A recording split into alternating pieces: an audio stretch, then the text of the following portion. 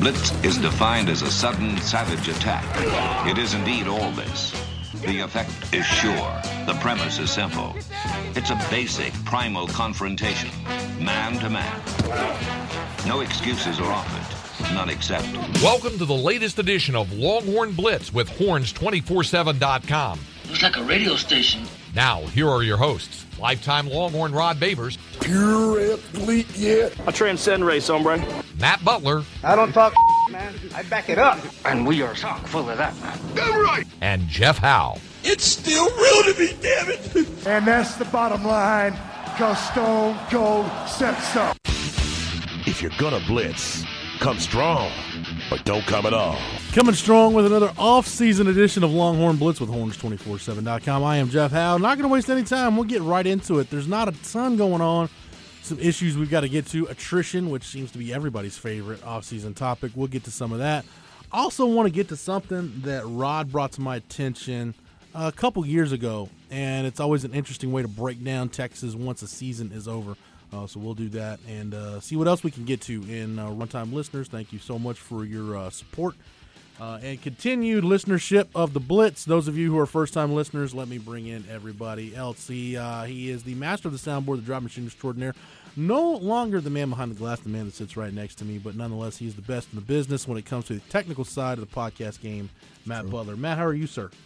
Pretty well, but I also want to say that I bet some of these young kids are passing me up. I'd say 5 years ago I was one of those guys that was really savvy with the boards and the podcast game, but then nowadays there's a lot of people catching up, but I appreciate the high accolades. I think you're doing yourself a disservice, brother. I think you're still one of the best, no doubt. Yeah, well, I appreciate it. Yeah. I think Jeff's one of the best hosts in the business, too. But, Rod, you. Also, I'm biased. You and Craig Way, y'all do a pretty damn good job, too. And I will give credit to one of the best damn minds, one of the best mouthpieces in the game that has getting critical acclaim, Rod B. Everybody here in Austin, the folks in Houston, nationally, anybody that's had you on their shows knows what it's all about. And we love him here on the Blitz because he's the third member of the team, our lockdown corner here on the show. Lifetime Longhorn, 2002 UT All-American, 2002 semifinalist for the Jim Thorpe Award, fourth-round draft choice of the New York Giants back in 2003. We're coming up on a 15-year anniversary of this man. Long time ago. Drafted. Spent his NFL career with the Giants, Lions, Bears, Bucks, Broncos, and a year with the Hamilton Tiger Cats of the CFL. That is the Johnny Manziel tie-in where you could separate. That's right, baby. Not many degrees now to separate Tiger Cat and Johnny Manziel. When he was done with football in Canada, got himself back to Austin, Texas, under 48 career, earned his degree. If he had his T ring, which he's not in possession of right now, he would wear it proudly. Nevertheless, he is a card-carrying member of DBU, number 21 in your program, number 1 in your hearts, Mr. Rod Babers. And, Rod, let's go ahead and start this week talking about the attrition. We got it from a team source. There was another report out there that confirmed it's not official. The school's not going to comment on it until it's official.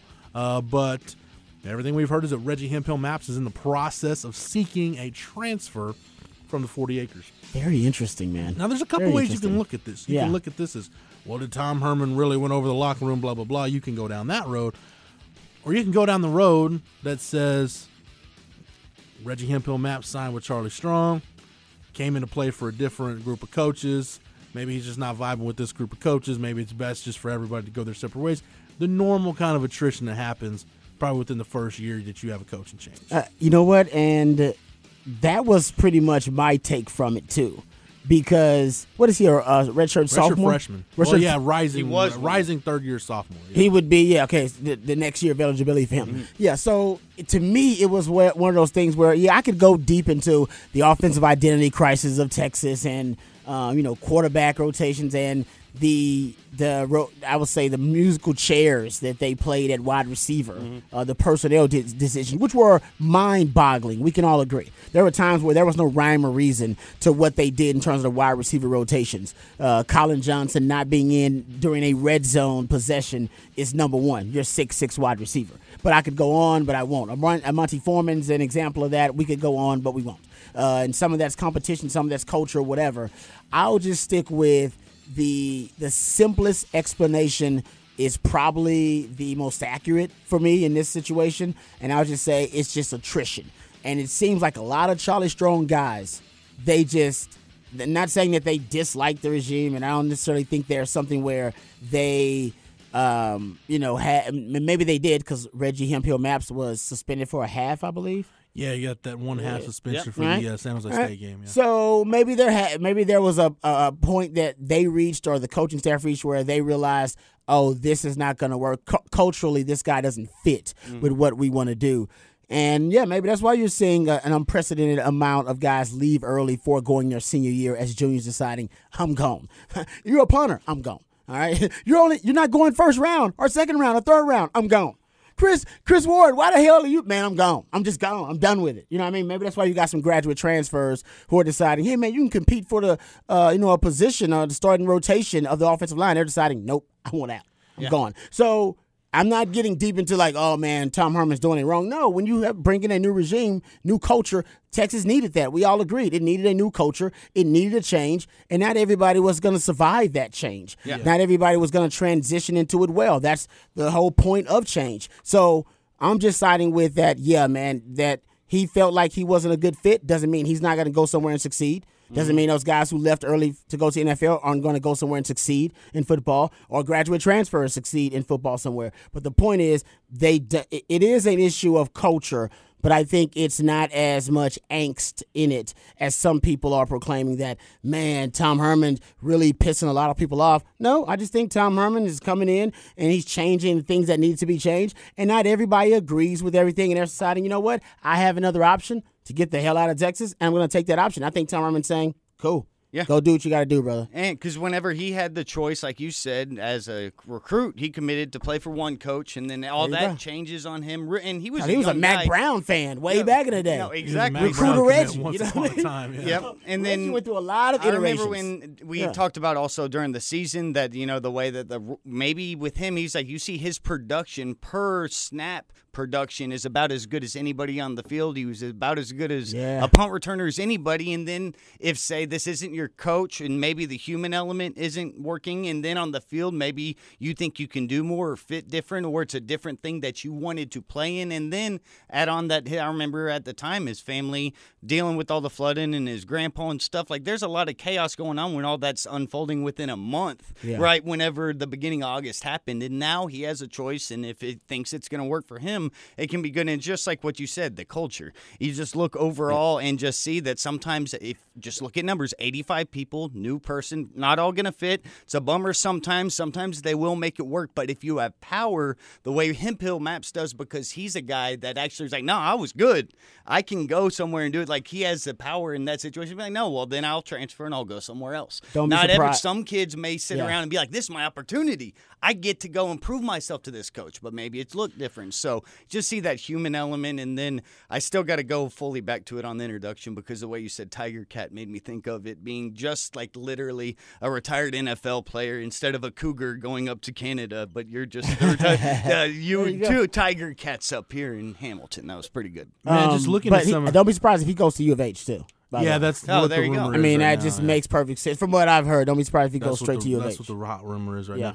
Matt, just looking at some of the advanced statistics from Reggie Hemphill, and I'm using Football Study Hall, their advanced statistical profile, which Bill Connolly and those guys do an outstanding job breaking this stuff down.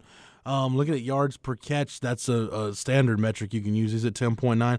Yards per target, he's at 7.7, tied with Colin Johnson for the team lead among the regulars. L.J. Humphrey was at 7. Lorenzo Joe was at 7. Everybody else is in like the 6.5, go down in the 4s. Remember correctly, his catch rate?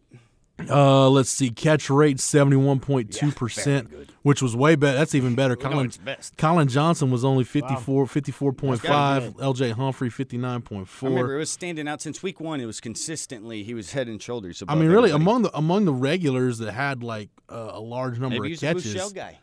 Among the regulars that had a large number of catches, really. I mean, it's Reggie Hemphill and Amani Foreman. Amani Foreman's catch rate was 72.1%. Wow. So you talk about the two guys with the best catch rate who had to deal with – no, if you think about it, like, okay, what's the best game for Reggie Hemphill Maps? The K-State game, right? Yeah. He have like 120-some yards receiving. Yeah. I think it was like 11 receptions. I'm not sure. I got to go back and check. But it was his best game. So I want to say after that game, and I think I got the stat from you guys at 247, that he had basically like 14 receptions the rest of the season.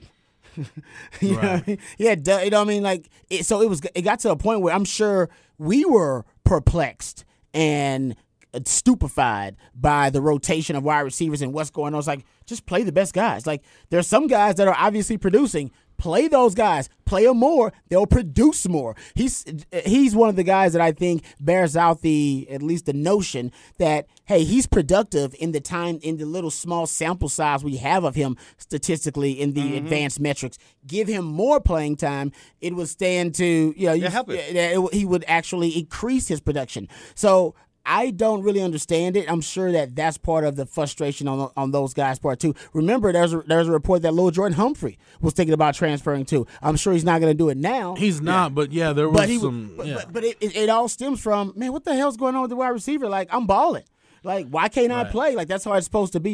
And Armonte Foreman, I'm sure, dealt with that frustration as well. Colin Johnson, because for Tom Herman, it wasn't just all about your production on the field when you played, even though most fans believe it should be about that. I'll say this too, Rod, and talking about just the general attrition that occurs with the coaching change. I mean, everybody is going to remember Charlie Strong as a player's coach, and the players loved him. You think back to some of those guys he inherited from Mack Brown. Think about some of those guys, not all of them have great glowing opinions of Charlie Strong. And I'm not talking about the guys that did things that got themselves kicked out of the program, the Joe Bergerons and the guys like Shavosky Collins and Jalen Overstreet and guys like that. I mean, Adrian Colbert's a guy that was buried on the depth chart. He goes to Miami as a graduate transfer, is an NFL draft pick. Now he's a starter in the NFL. That's right. As a safety. Yeah. One of those offensive linemen, I remember talking to a parent when they transferred, and their quote to me was, my son came here to play for Mack Brown and Stacey Searles. He didn't come here to play for whatever you want to call this. Yeah. Yeah. So, and even though, like, maybe Hemphill was an old head on the team, and all those guys that are leaving early, he already was a different coach guy. He was like one of the last of those guys. I mean, like you said, he was a sophomore when he committed to Mack Brown. Like, that's how old Texas is. And then this strong thing tied him in. So I don't know. Yeah, I mean, and I know of one guy in particular on that defense, that 2014 defense, that wasn't exactly thrilled with that staff and the way they handled things. So, I mean, you're never, Rod, it just speaks to, I always love the attrition talk. You're never going to get, and you could speak to this having been in the locker room, you're never going to get a consensus of 85 scholarship guys that love all the coaches, love the head coach, and love the direction of where the program's going. Yeah, and that's why right now I could totally understand why a lot of guys, they were just Charlie guys. They were Charlie guys. Let's be honest. They were Charlie guys, and this is why the NCAA, and this originated in the Big 12, there are now proposals to the NCAA to change the transfer rules. We were talking about this on the show yesterday, where if your coach resigns or leaves, fired for whatever, that position, the coach that recruited you, you'll be able to transfer without penalty. Within some parameters, of course. I'm sure there's going to be a GPA requirement and things of that nature, and it should be, by the way, because you're still a student athlete. Are you on track? Are you in compliance with APR? All that kind of stuff. And you can't follow that coach, I believe. Like if you're whatever that coach that just left, he goes to another job, you can't follow him. That's off limits. So the coach can't just go back and recruit his school that he's leaving. But I mean, that's why they're thinking about that, because it just makes common sense. It seems fair now because we're talking about attrition. Hell, Texas has been through, we're on our third head coach now in the last 7 years. You know what I mean? So there's been a lot of attrition, and it's been really unfair to a lot of players. You came in here for a different fit, for a certain system that you may have been a perfect fit for, and that coach just loved you. And sometimes it just takes a coach to fall in love with you. Like, you know what I mean? Like, you may not be a great player by everybody's estimation, but that coach really, really likes you. Puna Ford. Yeah. Puna Ford's a prime example of that. Right. Charlie just loved him some Puna Ford. Loved him some Puna. There are other programs like, yeah, we like him, but, man, I don't know if I want a 5'11" D tackle. I don't know if I'm into that. And Charlie Jones, man, I like Puna. He liked Puna. Like, he just liked him. You know what I mean? And system changing, and I think Puna just ended up fitting into, obviously, Tarlando's system very well. But my point is, like, not everybody's a right fit for that system and that culture, and that change is over, and those guys should be allowed recourse. And I think that's what they're thinking about. You use the story all the time that you have, and I don't want to put words in your mouth or talk about this guy when he's not here to speak for himself. Ahmad Brooks, you use the example of Brooks all the time. Oh, yeah, no doubt. Brooks and Everett Withers weren't always on the same page. Not at all. Brooks, Dwayne Akina comes in, loves him, and Brooks is one of his guys still to this day. Still to this day, loves him. Ends up starting him at safety over Dakari Pearson, who was a freshman All-American. Yep, but and it ended up being the right decision, which was a bold move. And you're right, and Brooks started for Coach Withers at one point, but he ended up being benched by Coach Withers, and then they ended up getting at odds to the point where they switched him to wide receiver. Wow. Right, the spring. Those personalities. Yeah, but I think the spring before Akina came in, at least that offseason before Akina comes in, and then Akina says, "No, man, you got a clean slate here." And no, Rod, what did Dwayne Akina say to Ahmad Brooks? Yeah, man, you got a clean slate with me, brother. That's life, man. That's life. You know what I mean? You got to work out with one guy. It'll work with somebody else. You got to give me your all. You got to give me your balls, brother. I want to tell this story because, signing day is coming up. This guy's already signed. He's a 24/7 Sports 5-star prospect, Jalen Green from Houston. I was at Houston. Well, they hadn't changed the name. It was Rakin still at that point. But was he a DB? I was at Houston Heights. I was at Houston Heights a couple springs ago watching Jalen Green work out with Dwayne Akina. Dwayne Akina was there scouting him. Nice. And Coach Akina and I were talking, and I'm just like, I just want to pick his brain. I'm like, what does this guy look for when he's scouting DBs? Yeah. And we're talking, and workouts are done, and we're just kind of shooting the breeze, and he asked me how you're doing, Rod, and he says, I'm not sure even to this day, if I had one guy in a man-to-man situation, I'm not sure I wouldn't take Rod Babers over him. Hey, man, I'm sure he's pumping it up, too. Trust me, he has a lot of great DBs, but I appreciate that. But what I think that's a compliment because I was a technician. I was not a great football player, trust me, but I was a technician about man-to-man. I studied it. Knew you would do I knew what how you to play it. Like, and how you probably they said one guy in a man-to-man situation. Yeah, like I knew how to play man-to-man. Like I knew the technique of it. How if I messed up with, I punched with the wrong hand, how to recover. When to flip your hips, when to just turn your hips. You look like Miyagi right now. Yeah. Like, did you ever do karate? No, but I realized how important it was to use your hands. You can see me kind of mimicking it right now. I mean, it was all defense. It was all kind of and I should have actually studied more like hand combat because I'm sure that would help you. Because there is there's a half a second where you and the wide receiver are basically playing hand-to-hand combat, and if you can get one good punch and get through. Like Mayweather, pow! You can stun them. You know what I mean? And then that's all you really need to catch up. I love that. To me, that was my favorite thing to do. And I got in the right system, right? Carl Boris played man-to-man 90% of the time. So it's like, you know what? Just go play man-to-man. You're out there on an island. It was a perfect fit for me. You know what I mean? Nathan Vasher was that in the NFL. Nathan Vasher got to the NFL, was an all-pro with the Bears. After that, out of that system, nope. So, Rod, we fit, man. When we talk about fits and things like that and attrition, and you look at what Tom Herman and the staff are doing on the recruiting trail, they got the number 3 recruiting class in the country. That's right. That they're going to add to before signing day next week. It's crazy. And you hear the young guys in this program talk. Some guys to either Tom Herman's recruited or guys that they've gotten to. They're kind of their guys now, and I do think the majority of the guys in this program are on board with kind of the direction that this staff is going in. Agreed. Especially the guys on that defensive side of the ball. I mean, we even heard going back to last spring that, even the Malik Jeffersons and the Deshaun Elliott's of the world, that they were bought into Todd Orlando, Craig Niver, Jason Washington, the position coaches.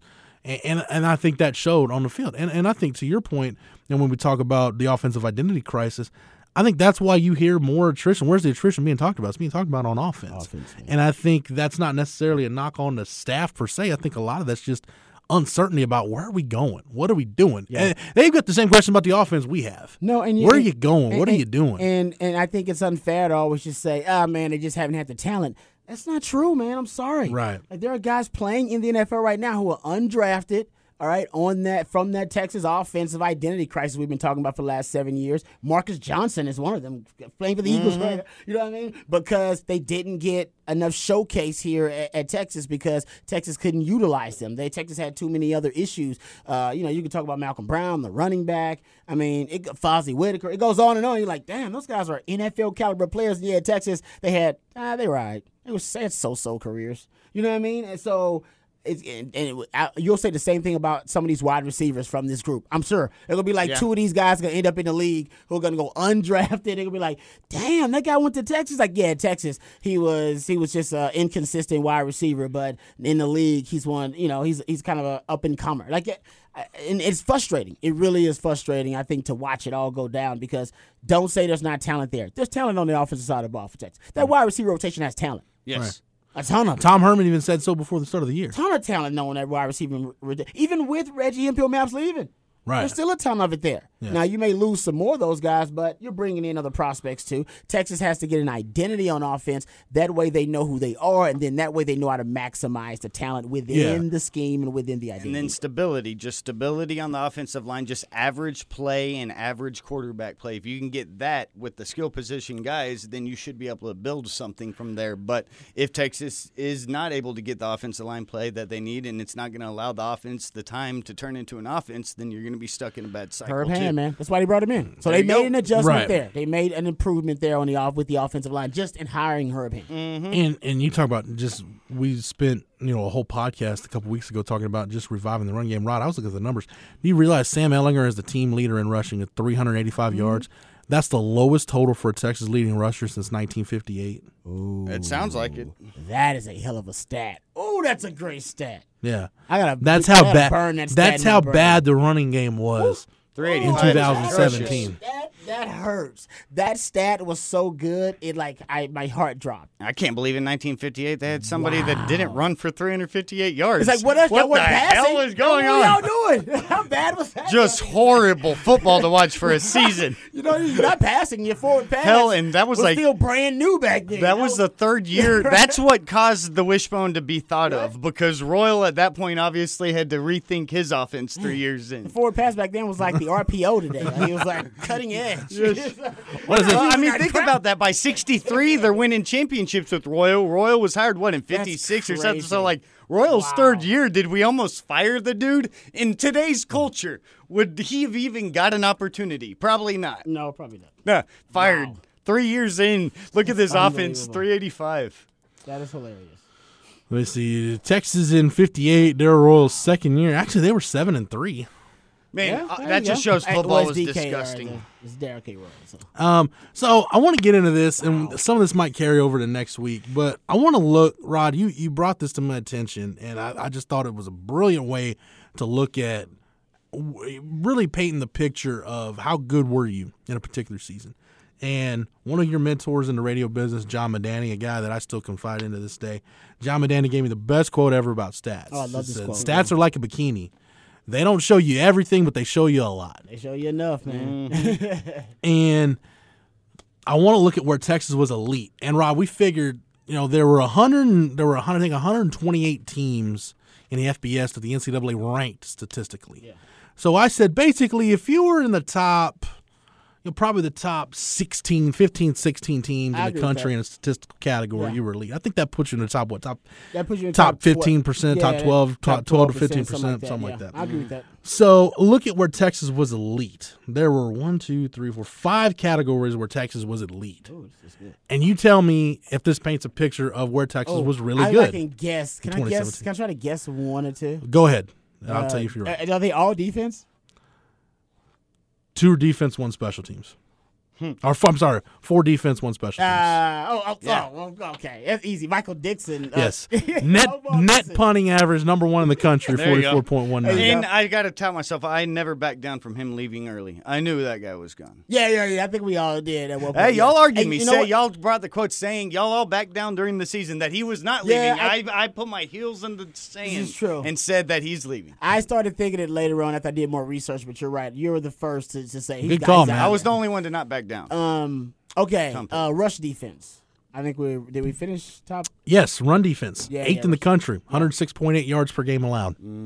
So that's 2 down, 3 to go, Rod. Okay. Third down defense? Third down defense, 3rd in the country, 27.1%. Texas was also I don't really count this because the numbers are kind of skewed. 7th in the country in 4th down defense. Yeah, I do count that because think about it. That's turnover on downs. If people don't count It it as works. turnovers, Right. dude, we get the ball back. They're actually And- more important than But- third downs. Yeah. But and if you look at the deep stats, Texas number 1 in the nation on third down. When you consider, like, guess in the that- Big that- 12, you have yeah. a lot of teams that'll roll the dice and go for it. Oh, I guess it's that more depends. important. Well, I guess that depends on how you look at it at the end. But okay, I'm gonna say something. I'm gonna contradict I'm myself. a defensive guy, so Yes, you figure fourth down defense, some of those might be late in the game when you're ahead and teams are just kind of throwing it and you've got fourth and longs. You're right. But Texas was in a lot of close games. Well, and that's also But Texas, why they really count. Good point. You're right. It's all about what circumstance. I agree with that. And Yes. that's why it's a good place to follow Football Outsiders or College Football Study Hall that always throws out all garbage stats. Right. Yeah, So clean- Texas, yeah. Cleaning the glass does the same thing So- for NBA if you need one. So really, we'll say there's 6 categories where Texas was elite. So yes, Rod, 7th in the country and fourth downs. I'm All not right, so gonna- now you got 3 more left. Dang it, one offensive. Ooh, what the Or I'm heck? sorry, no. you've got no, you 2 have the left. special 2 team, left. Then 4 Oh, no, defensive. no offensive. Sorry. No offensive. 2 defensive categories 2 left. defensive categories left. Okay, let's go with. Ooh, man, let's go with. Is it no One red should zone? be- Red zone defense? Now, one should be pretty obvious. Damn, one should be pretty obvious. Did I miss it? Man, all right, go. You go, because I'm missing it. Defensive touchdowns. Oh, damn it. Allowed. No, yeah, you're right. Defensive 7 touchdown. defensive touchdowns, number 1 in the country. Yeah, you're right. And then the last one at the back end of How did I not get that? our parameters here, total takeaways, 16th in the country with 26 takeaways. Yeah. So for Texas, you were good. You were among the best in the country on 3rd and 4th down defense, defensive touchdowns, net punting, rushing defense, and takeaways. Yeah, you which were is barely basically- 500, so it shows your offense was very deficient. And we'll get to that because would you like to know where Texas was not elite? Now, Rod, I used different criteria. You're winning Basically, the I punting said battle, you're getting defensive scores. You're is stopping true. them on 3rd down. They can't run the ball. It's like the I recipe of every looked at it coach. like this. If you were not modern elite, football. basically, if you were 100th or worse in a category, Yeah. if you were triple digits, You're bad. Yeah. You're bad at that. It's the drizzling Whatever you that know is, what. You're bad at that. Yeah. Bottom All right. 20%. yes. So Texas, where Texas was not elite, fewest penalty yards. Texas 114th in the country in penalty yards. Wow. 106th in the country in penalties per game. 111th in the country in penalty yards per game. Wow. Ooh, that's just killing yourself. And you think about how many drives this year, especially on offense, did we see they would be like in a 2nd and 4, and then boom, you get a false start, or you get a hold, or you get something, and then now you're behind the sticks again. Yep. And for a team that wins with what we just obviously looked at the elite categories for Texas, special teams and defense, that's the worst part. You know what I mean? Like Right. that's why K-State wins with special Opposite. teams and defense, but they don't beat themselves in penalties. Right. That's how K-State wins. You're the opposite, yeah. Now, one of these is kind of, you could take it for what it's worth because Texas was so good in the field position game. Kick return defense. Texas 120th in the country in kick return defense. bad that But for Matt, a you know how Oh, that's only baked into Yeah. the if you punt the ball 70 yards, he's going to run it 20 until you get to the 50-yard mark where Yeah. the guys He's out kicking his normally are gonna coverage a lot of the converge. times. So that's no, just this is kick. recovery This is from kick ball return. This error. doesn't have nothing to do with punts. This is kickoff return. Oh, kickoff Kickoff return All defense. right, Okay. still. But I mean, it's one of those deals. It's like But you know, yeah. but you guys know how some of the return game stats work. If you give up one decent return, that could skew your numbers for the whole year. But I think every Longhorn fan who's watched Longhorn football knows our kickoff coverage has been not great. Not the last Or few subpar for the years. last few years. Thank you. yeah, it was much better when Rowland started kicking the ball out of the back of the end zone. Exactly. It was the opposite of like a You decade know? ago when you were loved kick return defense and it was like somebody's going to go make a play and stop Yeah, them in the it was 20. like the 100 meters at the Olympics. And right, yeah, I think some of that could be a strategic error because I think early in the season it seemed like they were trying to do more kind of pop up kicks or let's try to pin them back Don't deep and run down understand. It's there. like all the speed that Texas has. Dude, make it a track meet and put speed on the kickoff and just let guys race down there and go wreak havoc. That's why I never understood that. I don't understand how Texas can be year after year be so awful returning kicks. I know. Yeah, that's true too. You have so much speed on your team. I Right don't get it now, either. they were better. They It's were been better since this year. DJ returning Monroe kicks. and Goodwin, like the Aggie game with Comacoy's the last time I remember one being brought And back. that's elite speed. That's not even just speed. Right. Mhm. They were- Fozzie had 2. Fozzie was great. He had 2 in a game. I'm trying. Hold on. Let me look at When we had no offense then kickoff also. returns for Fozzie this was a team beast. real quick. And we literally had no offense then. I remember there was like special Yeah. teams. It was like, oh, Fozzie's getting return kicks. Oh, I mean, you Fozzie's there. actually had multiple guys pop off a return of 30-plus yards this year on kickoff returns. Yeah, Chris that's good. Boyd's longest was 38. Kyle Porter's was 41. Devin Duvernay, 34. Amani Foreman's 36. At least they're trying stuff. LJ Humphreys, 37. So, yeah, those guys, I mean, I know. which is also part of the problem. It's like, all right, I know you got a lot of. We all know you got athletes. Yeah, how many wide receivers? Why you can't find one of those guys to focus on to be the premier guy so that he can cultivate his craft? It's so crazy. All right, here's one, Rod, and this goes to just kind of life in the Big 12. Passing yards allowed. Texas, 108th in the country, 105th in the country in yards per completion. I wonder what we were in the conference. So that'd be amazing if we were 108th, but like first like, in the conference. like third in the conference. We might have been. But here's what's interesting about that, though. When you look at the plays this defense gave up this year, Rod, they were mostly chunk yardage passing plays. Oklahoma, big chunk yardage plays. Yeah, you're right. The one play Missouri had in the bowl game that really got them was a chunk yardage pass play. SC at the end of the game and at the end of the first half on that obviously Hail Mary. Maryland started off with That's what because Texas. That was the one good thing about it. Like I remember us coming in and talking about games and being like, "Man, Texas won 80% of those plays, but man, those 20 that they screwed up on, they were all touchdowns." USC and that's all the game. There were so many games. Oklahoma like that too. Exactly. Oklahoma like that. You're right. Mm-hmm. And here's where we get to some of the bad stuff. Red zone. This other stuff wasn't bad. Well, I love that. Here's what we get to the bad this other stuff. stuff really paints This the is picture. the putrid. Red zone offense, 100th in the country, is 78.7% success rate. And I think you were about 40-something% touchdowns in the red zone on your trips. Rod, you can point to 2 games in particular that stand out. Well, actually 3. Or really, no. Okay, let's go 4. Maryland, USC, Oklahoma State, Texas Tech. Yeah. If you're just better in the red zone in those games, you win those games. Or at least win half of them. Yeah. You know what I mean? And where does that put you? Yeah, I'm with you on that. The red zone. Trust me, we just talked about Colin Johnson not being in the game during red zone possessions, and we're like, he's 6'6". Yeah. Like, just as a distraction, throw him out there, and the team will go, holy he's 6'6". I'm fading that way, dude.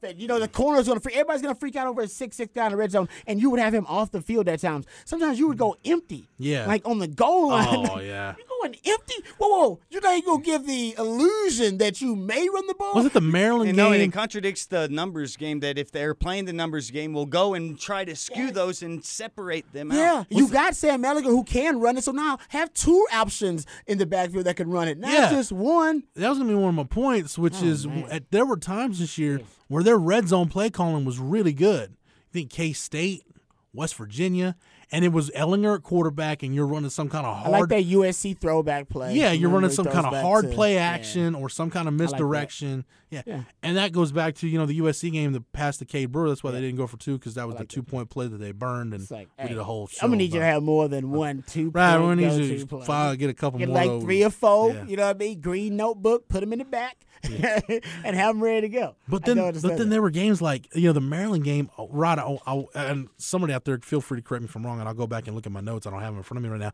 I want to say that was one where they were either a one-back set or an empty set, and they ran like some kind of like tight end screen to Garrett Gray on like a 3rd and goal. Yeah, I remember that. Yeah, you're right. I remember this. And then there was like against Texas Tech, there was like the wide receiver reverse pass. Oh, the reverse wide receiver pass. Yeah. I remember that too. Yes. Oh, and it wasn't even like the guy that was a quarterback in high school, I believe, throwing it. Yeah, exactly. You're 2 of those guys. Lorenzo Joe Edge. That's what my big complaint was. My big complaint was not the play call. It was the personnel you had running the play. On top of it. Instead of the quarterbacks the wide receivers who used to play quarterback. And then the last 2 categories where Texas was not elite, and this goes back to the offensive line issue.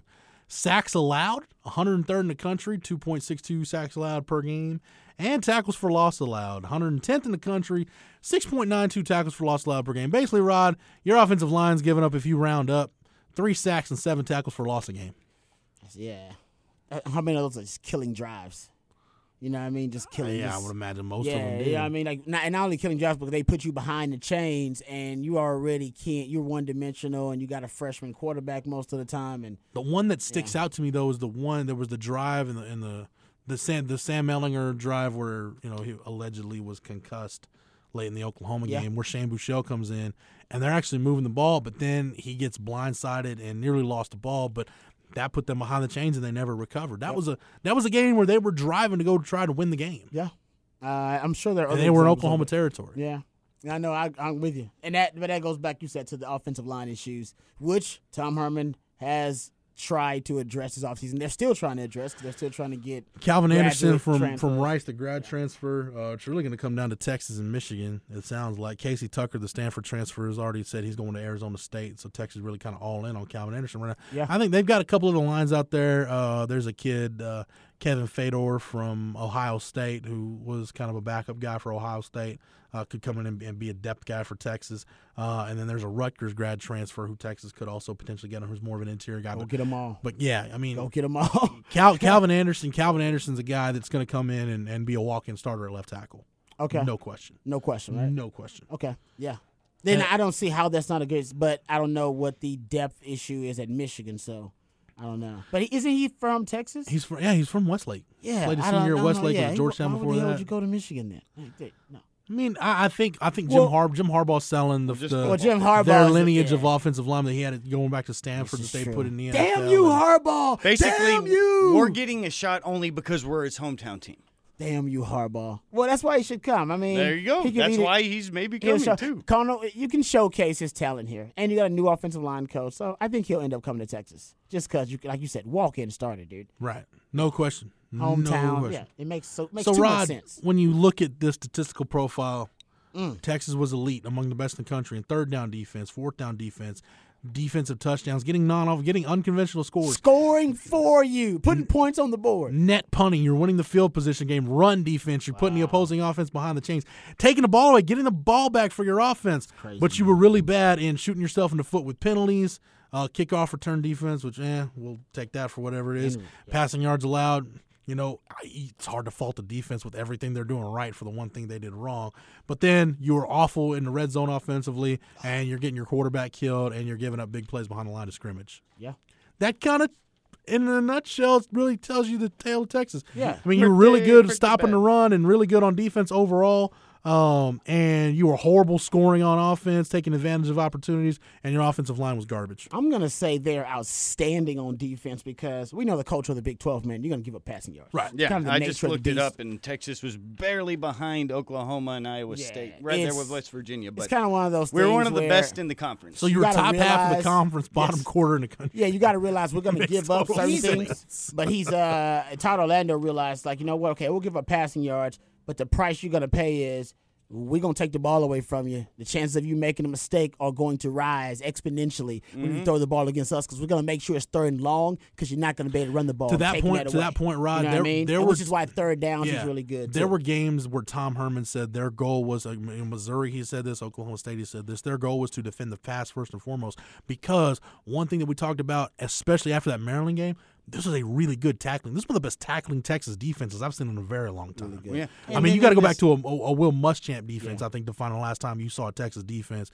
that was this good at just stopping the ball, limiting plays, stopping them for what they were supposed to gain, and living to fight another day. A lot of good ones in the secondary, too. Yes. And at the kind of the last line of Holton Hill, defense. Deshaun Elliott might have been your best, too. Holden Hill was really good, man, at tackling. Remember Holden Hill in the open field tackles? Man, he was fantastic. So, no, I agree with you. I think Texas offense not only hurt them with the penalties, you just pointed that out, but also when you did have a chance to cash in the red zone, you didn't. No. You know what I mean? So, yeah.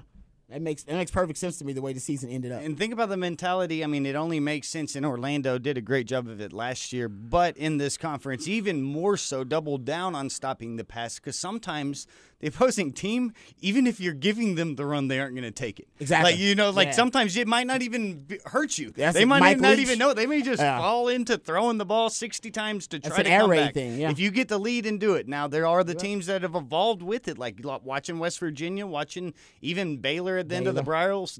But those are the coaches that are then running because the numbers and everything tell them because you're allowing them to. They're going to take that if you're giving it to them, but that's why the scheme of Orlando and having the ability to bring pressure from not exactly where you know, it's just enough of that confusion that if you are stable enough to be in enough position and a decent enough tackler, you can survive. Just don't give up that huge play. Agreed. Yep. Rod, we talked about the run game and the issues with the offensive line. Going into the Missouri game, and I'm looking at the data from Pro Football Focus, which I've got the matchup overview heading into the bowl game. Pro Football Focus had Texas as a pass blocking offense ranked 88th in the country, and as a run blocking offense, How about 128 out of 130 in the FBS? Exactly. Wow. That's why we ran the quarterback the second Connor Williams went out, and we did nothing but do that because we weren't blocking anybody. I mean, that's just our entire identity changed. Well, but that's what we talked about after that game. I mean, we were searching for the offensive identity, and Rod came in and said it after the K-State game. Your offensive identity is Sam Ehlinger. Unfortunately, and that's not an insult to It say. was Right. the smartest That's thing just- to do. It shouldn't be that. He's It wasn't freshman. a plan that was built to last. No.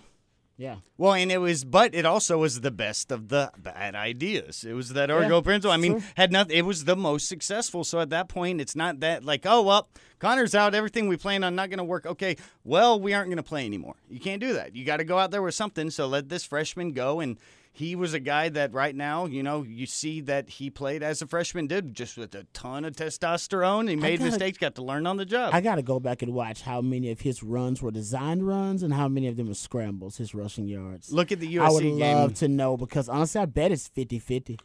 It's probably close to it, yeah. You know what I mean? Like, I bet it's close to 50-50. So even the yards that he gained, a lot of them weren't like run blocking concepts necessarily. Play it was just him it was improvising and it hits the freestyling, fan. which it says that run blocking grade is as bad as it looks. Like that, it is that bad, I believe. And even more of a reason that we see Sam and the need to have a guy like Sam that even despite Buechele being a good, functionally mobile college quarterback, with the offensive line deficiency so bad that it wasn't able to allow him to have a successful offense. But what can happen whenever everything hits a fan, when the pressures are coming, Sam can scramble out and play two starts. And that's where a lot of our offense came from. Yep, I agree with that. I'm trying to pull it up because I know Pro Football Focus breaks that down, but it's not cooperating with me at this it's point. all right. I'll look into it next week, too. I'll look at it, too, because I want to go back and look at it. I'm sure Pro Football Focus will do it, so... Yeah, text your boy later with it, but I'm sure it does break it's down 50. scrambles Honestly, and things like that. it may be more scramble yards and improvisational rushing yards than actually, like deliberate running plays. Or like called running plays, I should say. I'm telling you. So we've hit on attrition. We've hit on the statistical breakdown that I wanted to get to, and I want to start this conversation now. And we'll carry this over into next week. Next week, we'll be through signing day, so we'll have a better idea of scholarship numbers and a depth chart and kind of how all these pieces are going to fit. But, Rod, I want to start kind of recapping, kind of closing the book as much as we can on 2017. Obviously, you guys that have been listening to the Blitz for a while know how we'll do it all through the offseason, all through the summer, when we've got little to nothing else to talk about. We'll kind of recap. But I want to start looking at just kind of breaking it down, and we'll, again, carry this into next week. But I was looking at Athlon Sports, and Athlon Sports has, a lot of off-season content, and they graded the coaching hires. Basically, if you were a first-year head coach at a school, they graded you. For example, Jeff Tedford from Fresno State got an A+. Fresno went from 1-11 to 10-4. Okay. Lincoln Riley gets an A+ for taking Oklahoma to the playoff and winning the Big 12. I look at... So are they grading the coach's performance or the school's hiring of him? They're grading the coach's performance in year one and measuring that against expectations. Gotcha. Like, okay, great example. Charlie Strong. South Florida went 10-2. You would think a really good year, right? But they were expected to be in the mix for the playoff. A lot of guys coming back there. Charlie Strong got a B-. Yeah. Tom Herman. Yeah. He should have beat U of H. That's why. That U of H game is one they were supposed to win. Tom Herman. Texas goes 7-6. Major. Tom Herman gets a B-. Charlie Strong cursing Texas. I so could see the grade because of the offense, and that's your expertise. So Tom Herman is right there with Charlie Strong is at 9. Tom Herman's at 10. Matt Luke at Ole Miss got a B-. Ole Miss was 6-6 and ineligible for a bowl, but Ole Miss finished 6-6 with all the scholarship issues they had. And all that. Yeah. Ed Orgeron, LSU goes 9-4. Ed Orgeron gets a B-. Yeah, I can understand that. Justin Wilcox at Cal B-, and then Major Applewhite C+. So Tom Herman's right there with Matt Luke, Charlie Strong, Justin Wilcox, those type guys. Yeah. And this is what Athlon had to say about Tom Herman. Expectations in Austin are higher than a 7-win season, but Herman's debut provided a foundation for 2018 and beyond. Texas snapped a string of 3 consecutive losing seasons and are poised to ink a top 10 recruiting class for the first time since 2012. The Longhorns needed a win over Missouri in the Texas Bowl to secure a winning record, but this team lost 4 games by 5 points or less, including a 29-24 matchup to Oklahoma. Herman's top priority going into 2018 remains on offense after his units averaged 25.4 points in Big 12 games. The defense has key pieces to replace, but coordinator Todd Orlando should keep this group near the top of the Big 12. kind of in a nutshell, the same things we've been talking about here. Well, what is the ceiling for this offense? And while the defense is going to take a step back, I don't think it's going to fall off a cliff by any means, and that step might be minimized because where you might not have the top-end talent, you're replacing that. Your compensation is we've got a lot of experience, especially on the defensive line and in the secondary. Yeah, I think he got the grade that they gave him. And I think it was fair because the offense is what lost games for Texas in the end. And the defense and the special teams is what won games. And your offensive expertise is partly why you were hired, because you're a quarterback guru and you have your kind of own system you're bringing in. So I think, you should have – I wouldn't have doubted they've given him a harsher grade, honestly, because he didn't take over the offense. A lot of people wanted that, but you didn't see the fingerprints of Tom Herman on the offense, honestly, to like Missouri. It would have been to that Missouri game in the bowl game. Right. It would have been a higher grade, Rod, and we talked about this too. Had they done what I think is the next step for this program, if they had just beaten everybody on the schedule they were supposed to beat. Maryland and Texas Tech. Maryland and Texas Tech. They win those two games. Changes everything. Either you're 8-5 or you're 9-4. Changes everything. And exactly. And completely changes everything. Perfect example of like where we're at in sports, where you can, we have these 1-game samples to where the result, and understandably so, dictates these things. But then when you look at, say, what Texas did, they lost those couple games against lesser teams, which you have to win. But then whenever you overperform against the better teams, you don't necessarily get it weighed in as much, to where, like, if you look at Vegas odds and just look at against the spread, how did Texas perform compared to the rest of the league? And Iowa State was just the best in the nation, but Texas 9-4 against the spread, and they were normally outscoring the spread by 3.8 points per game, beating the margins that were expected by Vegas, where everybody else in the Big 12, Oklahoma, who went to the playoff, they were 8-6. You had Tech and Oklahoma State 7-6. So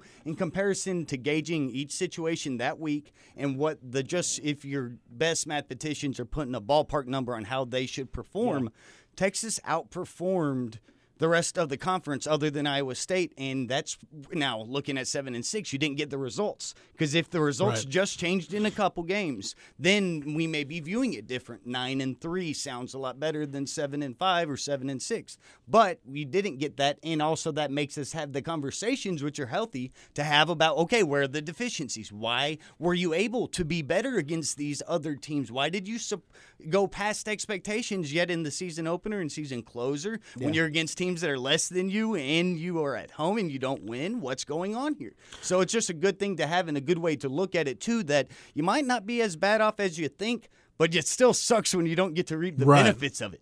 Rod, Texas for a decade. Next week we'll get into things we're confident in, things that we think are lacking going into 2018. But Rod, kind of piggybacking on Matt's point, when you look at this fan base and how they view the overall product, to me, I think the overall product was much more palatable than what we got over 3 years of Charlie Strong. Mm-hmm. And maybe this is just me having followed the program, and I think a lot of fans would feel the same way I do.